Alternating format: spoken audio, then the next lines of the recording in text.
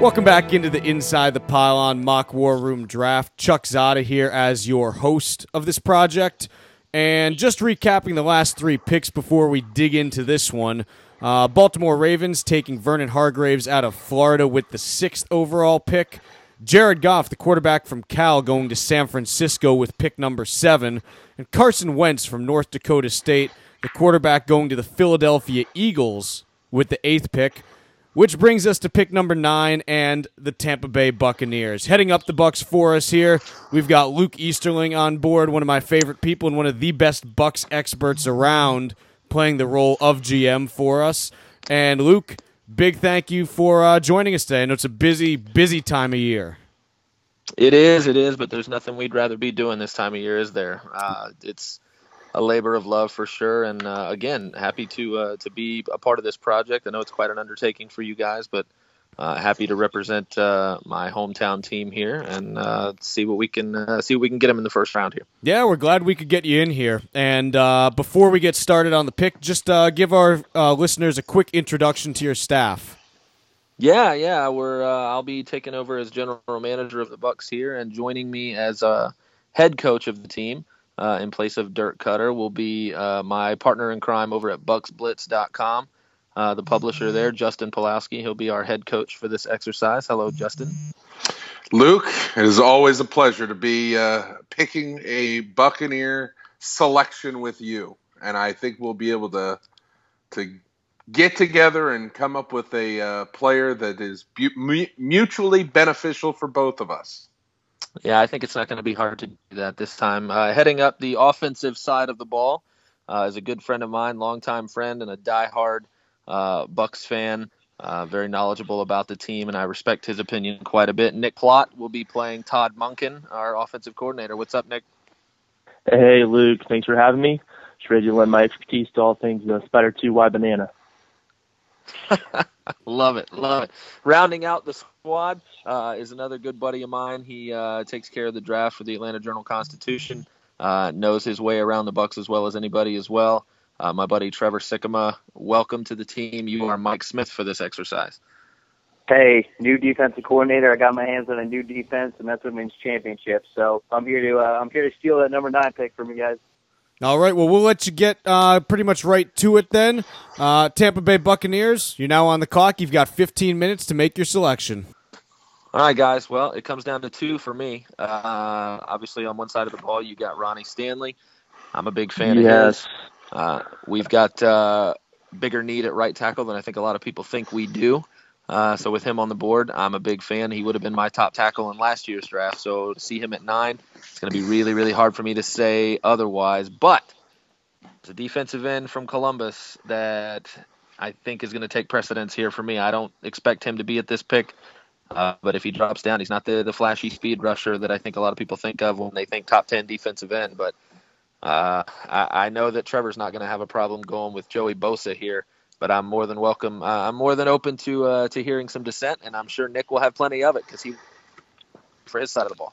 Well, let me go ahead and start. As head coach, I think what we are seeing right now, guys, is best case scenario for our team. We sat here and every national analyst had Vernon Hargreaves pegged to our pick, and we were never really interested in Vernon Hargreaves because we can't have another short, small corner going up against these big wide receivers in our division. So I'm glad we talked him up. I'm glad we put the smoke screen out there, and I'm glad he went to the Ravens with the 6th pick. So I want to hear offensively. I know that Todd Monken and Nick Plott, you're going to want the offensive player, and Trevor, you're going to want the defensive player. So I'd like to hear from both sides, and Luke, maybe you and I can make that final decision together.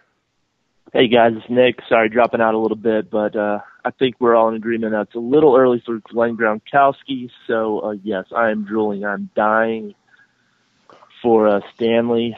I think he can round out our offensive line. I'd love to put him in direct competition with Donovan Smith. I mean, let's bring them both into camp, say left tackle is there to be one, and, we have our options open to us.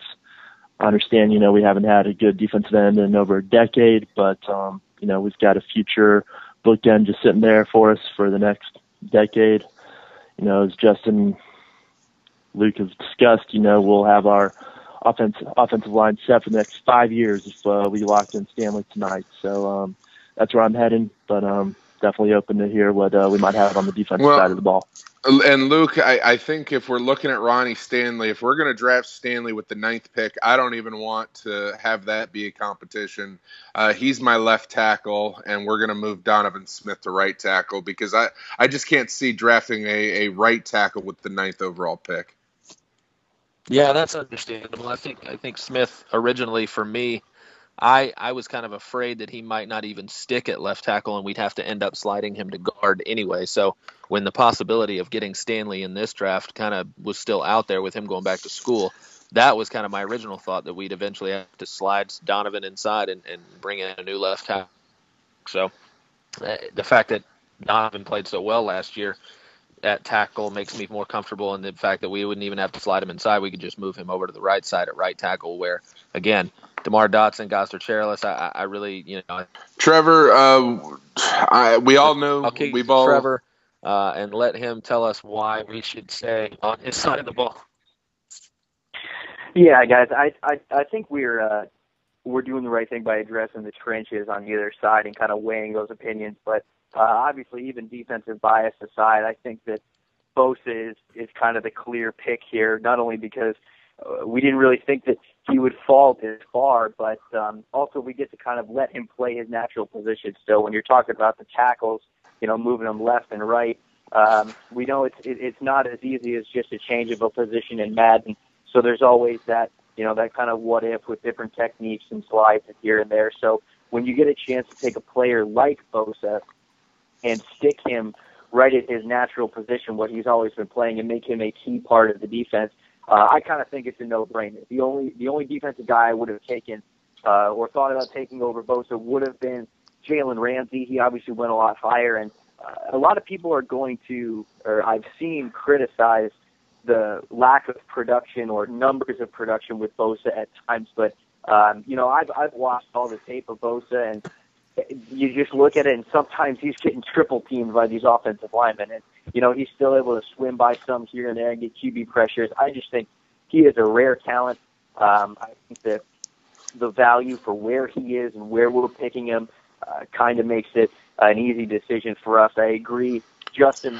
The Hargraves, I don't think was on my board even until number 5 of defensive players that we were going to pick. So I think we're very lucky. I think it's a gift that we have Bosa here this far, and really, there's nobody else in my mind we should have been picking. I would have almost been happy. I would have been happy with Shaq Lawson if he was still here, but I don't think we can go anywhere else, to be honest. Luke, I know with these 2 great players on the board, have you gotten any calls on trades?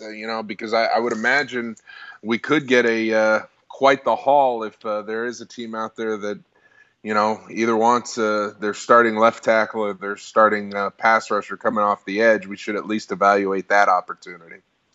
Absolutely. I've been by the phone. We've got a few nickels here and there. I think unless somebody's trading up for a quarterback, they don't seem to be terribly interested in giving away the farm. So with those 2 guys on the board and with us having a chance to take a guy at either position in that situation, I don't feel like moving down for anything less than what we feel comfortable would be a good idea. I like the fact that we could trade down, but I think with these 2 guys sitting in our laps, falling to us, I think they're both top 5 talents in this draft. I don't think that's probably the best way to go for us. One thing that comes to mind here, kind of stepping back and looking at it from a big picture, I think that one thing that makes me lean more towards Bosa also is the fact that I like the way the board could look at 38 with regards to potential right tackle prospects, whether it's Jason Spriggs, even Ifedi from Texas A&M, maybe it's Conklin from Michigan State. I like what we could get there at right tackle as opposed to finding a guy at defensive end in particular. I think there'd be some defensive tackles there I'd like, but at defensive end in particular, finding such a good fit and such a talented player at that level. I like the combination of Bosa and whatever we could probably get at tackle at 38 as opposed to the other way around. What do you think, Justin? Well, and I think with the names you just mentioned, we got to continue to take calls on Mike Glennon. And if we can get another second-round pick or an early third-round pick, we talked about Hawkins out of LSU as another possibility at offensive tackle. So we're naming a lot of guys that can fill in at right tackle. And I'm comfortable as head coach with Donovan Smith at left tackle. I thought he was much better than any of us anticipated him being in his rookie season at left tackle, protecting the blind side of our franchise quarterback. And I think he's going to continue getting better and better. So with that kind of confidence in your left tackle, that means we don't have to draft another left tackle here with the 9th pick. We can wait a little bit, get the right tackle, and go ahead and get a defensive end that we haven't had with the Bucs in a long time. And guys, we all watched what Denver did with their defensive ends, and we need to get that here with the Tampa Bay Buccaneers. 6 minutes remaining. So I go ahead. I couldn't agree. I couldn't agree more with Justin there. I just think that the way that we're watching the NFL evolve into, it's not just getting one premier pass rusher or one interior guy. It really is loading your team with as many good to great pass rushers as you can possibly get. And when you talk about having a rotation, that obviously you're going to need here and there with guys getting tired or long drives, what have you. I just think that taking a guy to be the top and then working your way down there, continuing to bolster up pressure off the edge to really help McCoy be the force that he can be in the middle. I think it's the way you got to go. It's the way the game is going. We've seen that time and time again. So I think that's what Tampa needs to be a part of, and he talked about it, something they haven't been in a long time. Well, Nick, and Trevor, I was just gonna make the point that Trevor, as new defensive coordinator, we're not going to run the same Tampa 2 defense that we've had around here for a long time. We're running a hybrid type of defense now. It's going to be a little 4-3, a little 3-4. We need versatile type players, and I think Joey Bosa can be that type of player. And Luke, I know you and I have been breaking this down for a while now, talking about GM and head coach, of course. And there's going to be a lot of players, a lot of defensive linemen we can still get in the second round. I wouldn't mind doubling up and really bolstering our defensive line with versatile players that can fit our new hybrid type defense. Well, I'm sure that's the kind of thing that Nick sure doesn't want to hear, doubling up on the offense. But I don't know if you've noticed, Nick, but we've stocked your side of the ball pretty well over the last 2 years. We've only spent one pick on Trevor's side of the ball. So specifically for you, how comfortable do you feel with Donovan Smith and the rest of that offensive line waiting until the second round to address maybe the offensive line or even an extra receiver? No, I feel good about it. With the way we've shaped up this offensive line over the last couple of drafts, I feel pretty confident going into 2016. I mean, we've got options. I'd like to see us maybe address wide receiver in the third round, and we've got Leonte Correa out of Rutgers as a possibility in the third round. Maybe even Sterling Shepard could fall into the third round. I know we got a pretty high grade on him, but that's a guy I'd love to see in the slot for us.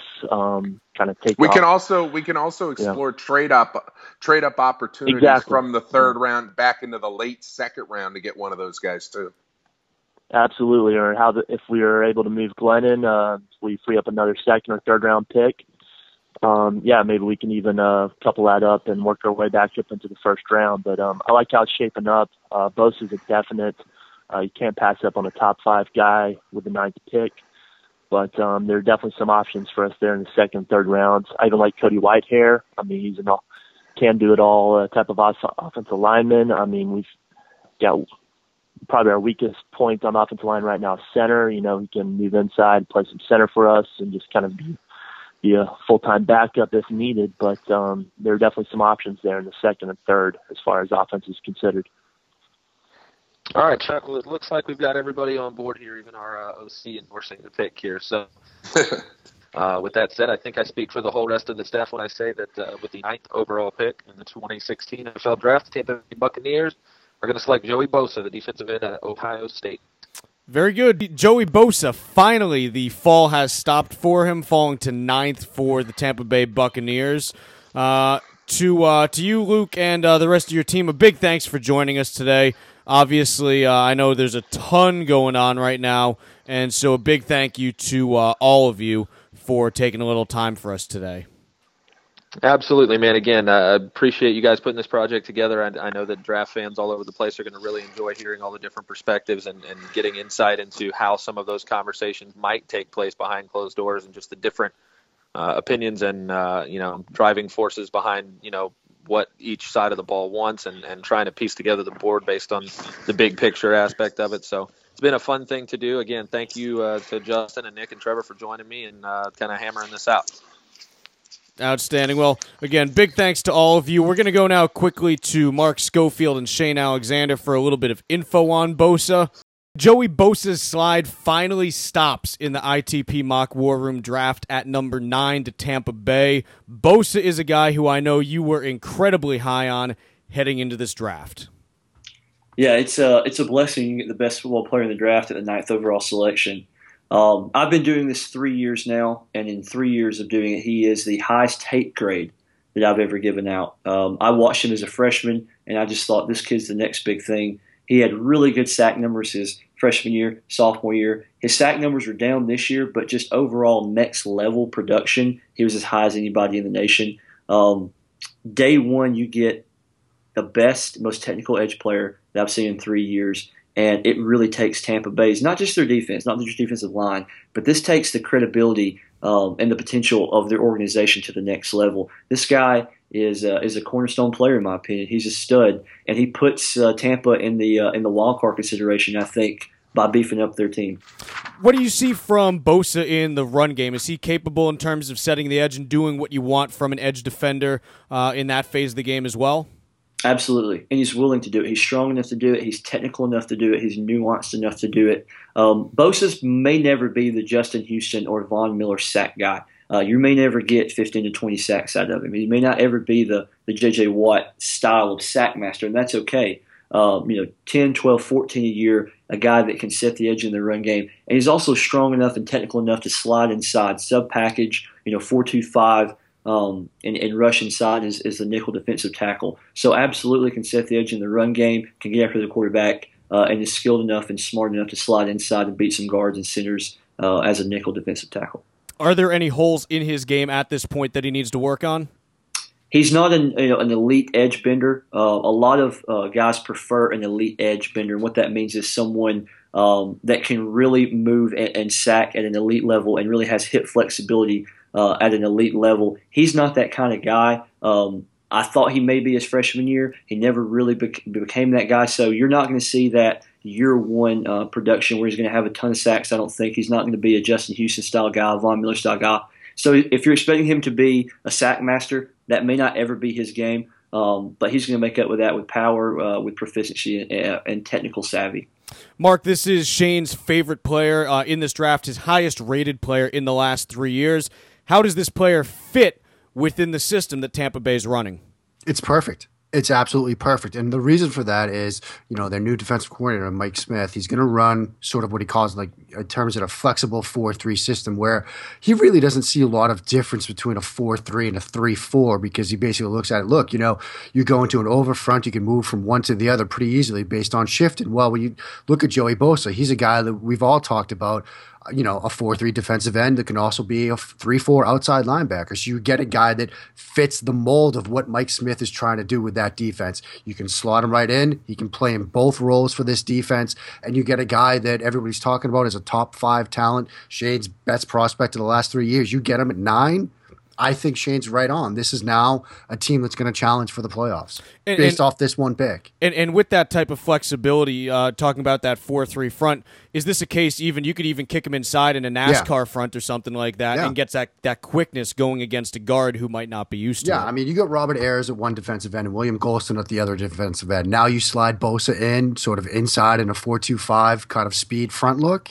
You can do some fun things with that. You can put pressure on the quarterback doing that. And, if you think about the teams that they're going to have to play 2 times a year, Cam Newton being one. I mean, now you get a defensive front that can get after Cam Newton a bit, I think. You certainly do. Shane Alexander, Mark Schofield, a big thank you for your time. Joey Bosa, as you heard, finally the fall is over. Tampa Bay taking him with the 9th pick in the ITP Mock War Room draft. Tomorrow, we wrap up the top 10. The New York Giants now on the clock. What's going to happen? Gotta tune in to find out on the ITP Mock War Room Draft.